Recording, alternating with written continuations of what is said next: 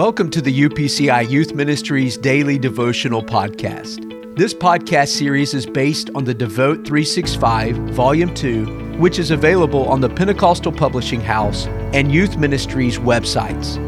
It is our desire at Youth Ministries to see you grow in your personal relationship with Jesus Christ through your daily time with Him. Remember, your daily devotion matters. June 4th, entitled, But First, Pray. Today we'll be reading from 2 Kings chapter 4, verses 32 through 33.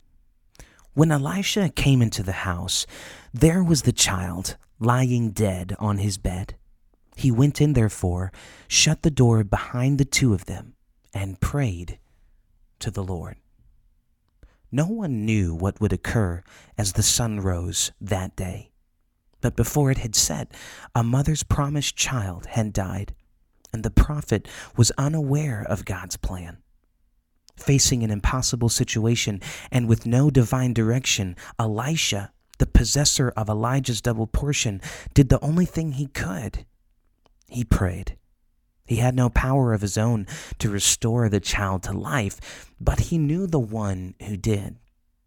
Even the prophet Elisha found himself in a situation that demanded prayer before anything else. He shut the door on the rest of the world and took his problem directly to God's throne. Before we witness a miracle at Elisha's hand, we hear a prayer from his lips, because prayer is often a prerequisite for a miracle. We are not prepared if we have not prayed. Before we can witness the miraculous, we must first pray. Are you holding on to dead promises? Do you hear only silence from above? Do you need a miracle? Remember your supreme calling and pray. Let's do that right now. Jesus, thank you for this medium of heavenly communication called prayer. Thank you that I can speak to you and for the assurance that you will hear me.